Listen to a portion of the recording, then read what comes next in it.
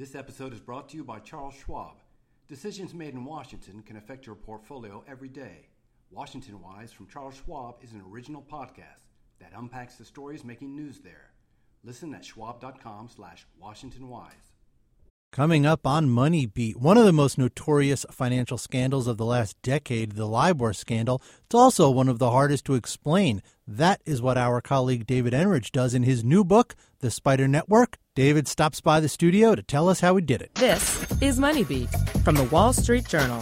Now, from our studios in New York, here are Paul Vigna and Stephen Grocer. Hello, welcome to Money Beat. I am Paul Vigna. I'm Stephen Grocer. And today we have in the studio with us our colleague David Enrich, who is author of a new book that's out called The Spider Network, about what is really one of the most notorious financial scandals of the last decade. And that is really saying quite a lot, seeing what the last decade has brought us. The real question I want to get to before we get to anything is how you came across this story. Because there's a great sort of mention, I think it's in the prologue, of a text you got from the lead sort of character at 8 p.m. on a Saturday night. Yeah, so I was in the Wall Street Journal's London bureau at the time covering all manner of financial shenanigans, and the big financial shenanigan at the time was the Libor scandal. And this is early in 2013. A guy named Tom Hayes had just been charged in both the UK and the US with being basically the mastermind of this whole scandal. Should we just briefly tell people what Libor is in case they don't? Yeah, absolutely. So Libor is the London Interbank Offered Rate. It's often referred to as the world's most important number because it is the basis for interest rates on trillions and trillions of dollars of financial contracts, loans, mortgages, right, everything, all over the world. And it turned out that banks had been trying to manipulate this to enhance their own profits. And the guy, this is a huge industry-wide scheme going on for decades, but the guy who is now being framed at the center of it is a guy named Tom Hayes, who very little was known about at the time. And so my editor in the London bureau at the time told me that I needed to write a profile of Tom Hayes. And I said no, because it just seemed like a fruitless task, because there's no way he was going to talk to me. There's no way anyone would talk to me. He'd just been criminally charged. So I said no. My boss said yes. I said no, threw a small tantrum. But my boss is my boss, and so I agreed to write the story. And so I did what journalists do in this situation when no one will talk, and just started trying to track down former colleagues, business school classmates, family members, childhood friends. One of his former business school classmates, he'd gone to business school in London, and she actually started to talk to me and kind of painted this picture of a mildly autistic, really socially awkward guy, not at all what you would think would be the banker villain out of Central Casting. And so after talking to her, I persuaded her to pass on my phone number to Tom Hayes, who she remained in touch with. And she agreed to do that with the caveat that, of course, he's not going to talk to me. So I gave her my phone number to pass on to him. And that night I was sitting at home on my sofa with my wife in London, and my phone buzzed with a text message from a number I didn't recognize. And it said something to the effect of, "This goes much, much higher than me. Not even the Justice Department knows the full story." And it was Tom Hayes. And he agreed to meet me the next day. He said he would... he told me to come to Victoria Station, which is one of the busiest stations in London, and meet him outside of a Burger King, and he'd be wearing a brown leather jacket. And I'm thinking, like, I just stumbled onto the set of All the President's Men or something. Yeah. Right. So it's like crazy cloak and dagger from the start. Yeah, ridiculously. I was obviously couldn't sleep that night. I was so excited. And of course, unfortunately, the first thing that morning, as I'm getting ready to go out on my adventure, he texts me and says, "I can't do it. My wife won't let me. She found my text messages." And so that was kind of the inauspicious start to what became this years-long relationship with him. He was doing it initially completely on his own. That's what like. Yeah, no, he was very much freelancing in this effort. Yeah. He was not. His wife. So ultimately, he then did start opening up to me gradually, and originally through text messages, ultimately through a lot of in-person meetings. And there was a situation. It was just totally surreal because he would go to meet with his lawyers. And I quoted that text message, the first text message I got, saying this goes much, much higher than me, on the front page of the Wall Street Journal. And so he goes to meet with his lawyers, and they just rip him to shreds, because it's not smart if you're a criminal defendant to be talking to a journalist. I hate to say that as a journalist, but it's not smart. or at least his lawyers don't. Your lawyers aren't going to think it's smart. So his lawyers scold him, and he gets out of the meeting and calls me. And it's like, let's meet. And so this went on. This kind of dynamic went on for years. I mean, his wife didn't know. His lawyers didn't know. And that eventually changed. I convinced him to let me meet his wife, who is a lawyer herself. And so I developed this really close relationship with both Hayes and his wife and some of their other family members over a period of probably 3 years. And it was fascinating because this is a time when not only were kind of the contours of this huge scandal coming to focus, but it was a time when Hayes and his family personally were under just unspeakable, unthinkable amounts of pressure and stress. I mean, this is a guy who was being framed as the modern face of financial crime, essentially, and he unraveled. He sank into this deep suicidal depression. He was kind of had some mental health issues to begin with, but it was easily the most fascinating thing I've ever witnessed as a journalist. Can we just sort of take a step back and talk about the actual scandal? What were they doing to fix Libor? So Libor is the basis for interest rates on trillions of dollars of stuff all over the world. Among those trillions of dollars of things that it's the basis for are derivatives, interest rate swaps and the like, which are basically in normal times companies use that to insure themselves against volatility in interest rates. And it's a pretty simple type of derivative, but it became this essentially a playground, a casino for Wall Street banks that saw this as a really efficient way to speculate on future interest rate volatility. And that matters because Libor is set by the bank. So every day around lunchtime in London, a group of about 15 banks estimate, they basically pull out of thin air, a number for theoretically how much it would cost them to borrow money from other banks. And that becomes Libor. It gets averaged out, the highs and lows get tossed out, but that is Libor. And so the banks realized that they, on the one hand, are the ones setting Libor, and on the other hand, are the ones that stand to lose or gain enormous amounts of money based on very small movements in Libor. And so, the outcome of a setup like that is not that surprising, really. Banks realized that they could, with no one noticing, because no one was supervising this rate, no one was regulating it, they realized that they could nudge it up or down by small amounts. No one would notice, but it would translate on a daily basis into profits easily well into the millions of dollars for an individual trader. And so that's what they did. Hayes arrived on the banking scene at a time where this was widespread industry practice. Not everyone, a lot of people were doing it. Almost everyone knew what was going on. And Hayes was trained to, as a trader, to look for tiny inefficiencies in the market, tiny weaknesses, tiny loopholes, find an edge somehow. And, an edge can be having better information than someone, it can be having a better, faster trading system than someone, it can be having stupider clients, or it can be finding a way to just tweak things a little bit. And so that's what he did. He took this manipulation that had been going on for a long time to a new, higher, more creative, more ambitious level. And he did it all in writing or over recorded phone lines. And he was very effective at it. He managed to move Libor, not by huge amounts, but by small amounts.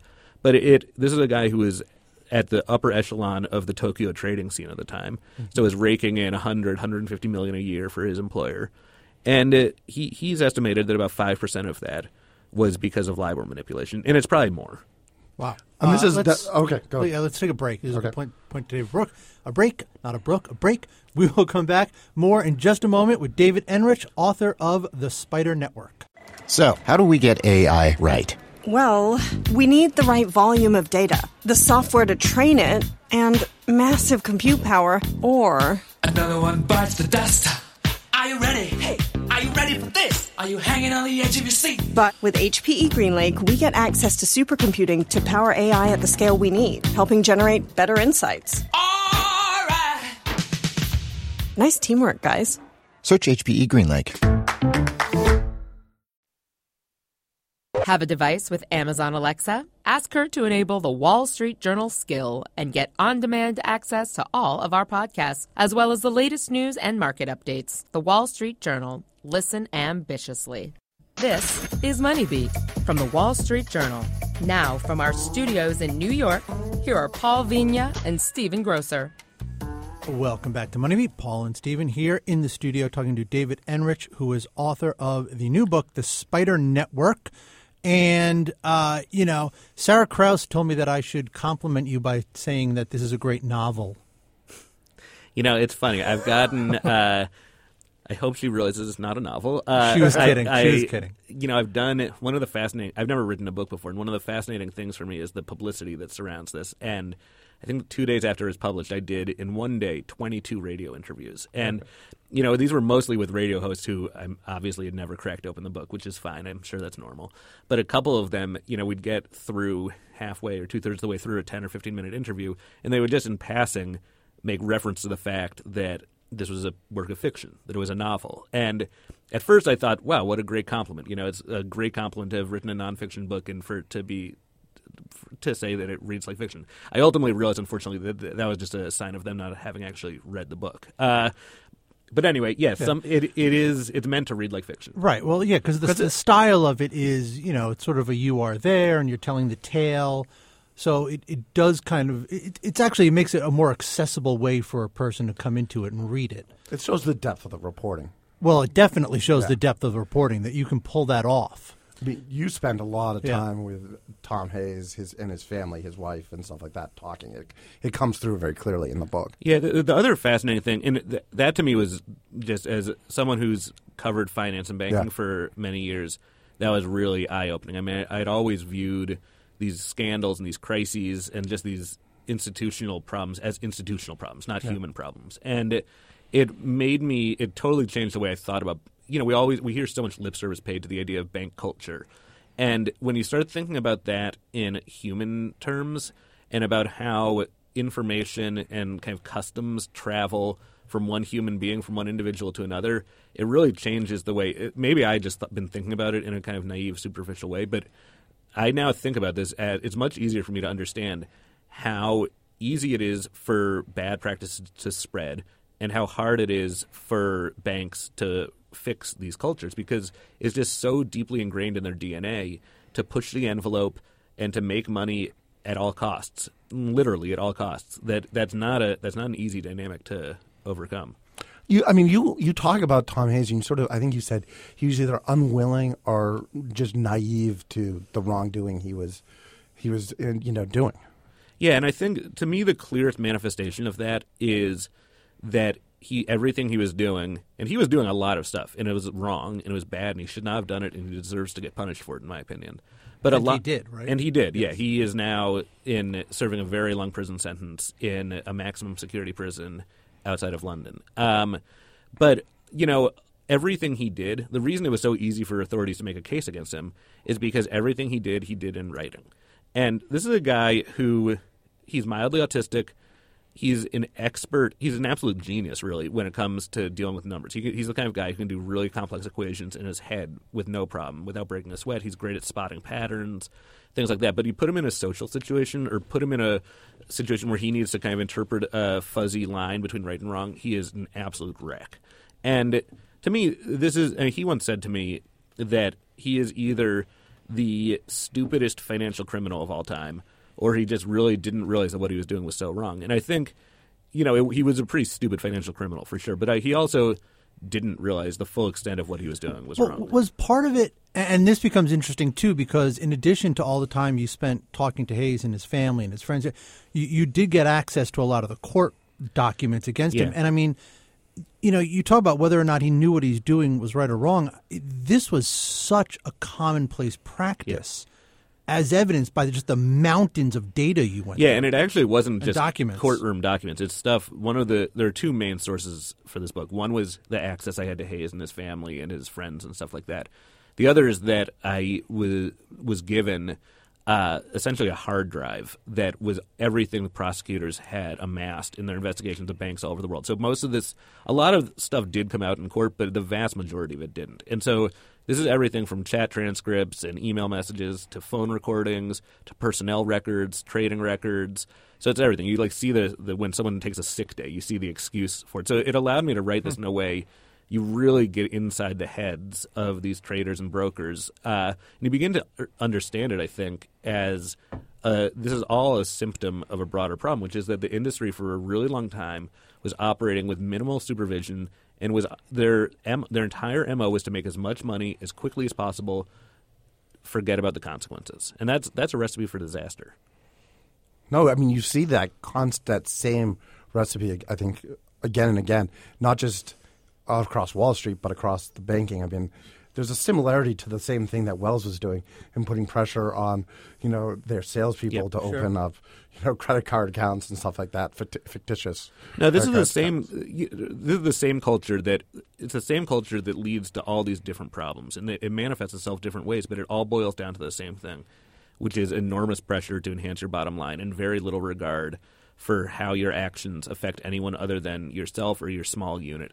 To me, one of the other really fascinating things about this is that what this says about the way the government has handled the aftermath of the financial crisis, because there was an enormous amount of public pressure on politicians and prosecutors to find some individuals to hold to account for the banking industry's sins and the damage that the industry caused during the crisis. And instead of going after people at the tops of these organizations who did so much to set the culture and set the practices of these institutions, prosecutors really took a shortcut, which was they were going to go after the low-hanging fruit, guys like Tom Hayes that undoubtedly did things wrong and deserved to be punished, but they were so low level in the grand scheme of things. These are not people – these are people who came in and were reflecting the cultures that already existed. These are not the people who set the cultures, and they're not the people who, by punishing you, actually really deter that many people from doing things wrong in the future. So to me, it was a huge missed opportunity. Again, this isn't to say Tom Hayes should not be in jail. Right. It's to say that it's crazy that he's basically alone. Yeah, talk about the role his bosses played in this. I mean, they, at basically all stages of the activity for which he was criminally convicted, his bosses knew about what he was doing. In some cases, almost all cases, they condoned it. In some cases, they encouraged it. In some cases, they even participated. And his bosses have not been criminally charged. Most of them are out of the industry, but not all of them. And you still see people, some of these guys who were at one point or another named as co-conspirators, or, I've seen the emails where they're involved in this, or at least know about it. And they remain in pretty senior positions in the banking industry. And that, to me, is just crazy. No, I mean, the text messages, remember when those used to come out, or on the Bloomberg messaging system, were pretty amazing. Yeah, there was nothing subtle about what these guys were doing, and there was nothing. The institutions knew about it, and frankly, the government knew about it, or central banks at least knew about it. And there were a million red flags that were raised to basically anyone who wanted to pay attention. I mean, the Wall Street Journal had this on the front page back in April of 2008, that there was something very fishy going on with Libor. And, I mean, I had nothing personally to do with that. It was my predecessors, Carrick Mullenkamp and Mark Whitehouse. But when something's on the front page of the Wall Street Journal, it is no longer a secret.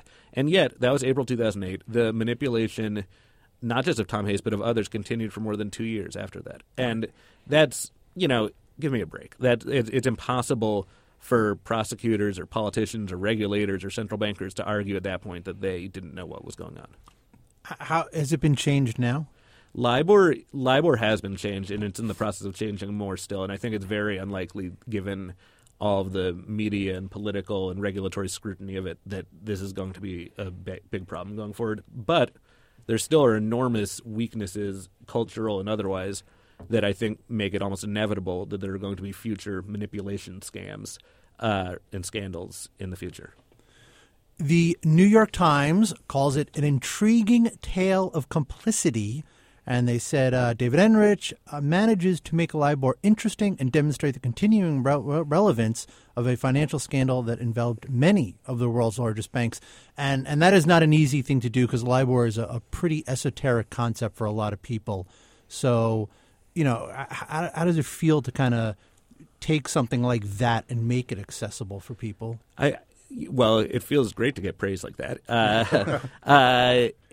One of my goals with writing this book, I mean, I've covered banks for a long time, and one of the things I've noticed over time is that the banking industry, and the finance industry in general, goes to great lengths to obscure what they're doing and make it kind of like covered in fog, and make it seem like it's so complicated and so mysterious, and like you can't possibly understand this if you don't have a finance degree, or if you've never worked in a bank. And that's nonsense. There is a lot of complexity, and there's a lot of jargon, and it can be very intimidating for lay people. It was very intimidating for me when I started covering this beat, and I think it is for a lot of other journalists. And certainly, I've road tested this book on my parents to make sure that it made sense to people without a finance background. And that's one of my goals here, is to just demystify some of this finance stuff and make it clear that intelligent people who have, enough brain cells to read a book, they can understand this, at least when it's boiled down to its essence. I mean, I think the other thing that makes this book, and this is all, all really great reads about financial history or anything, scandal, come down to the characters. And you were able to not only were there great characters in this book, but you're able to actually make them come alive. And that's, it makes it a much easier way to digest the book when you have real humans, acting. Yeah, well, thank you. That's definitely, Tom Hayes is the gift that keeps on giving to me as a journalist, because he's just such a fascinating character, and he's not at all out of central casting.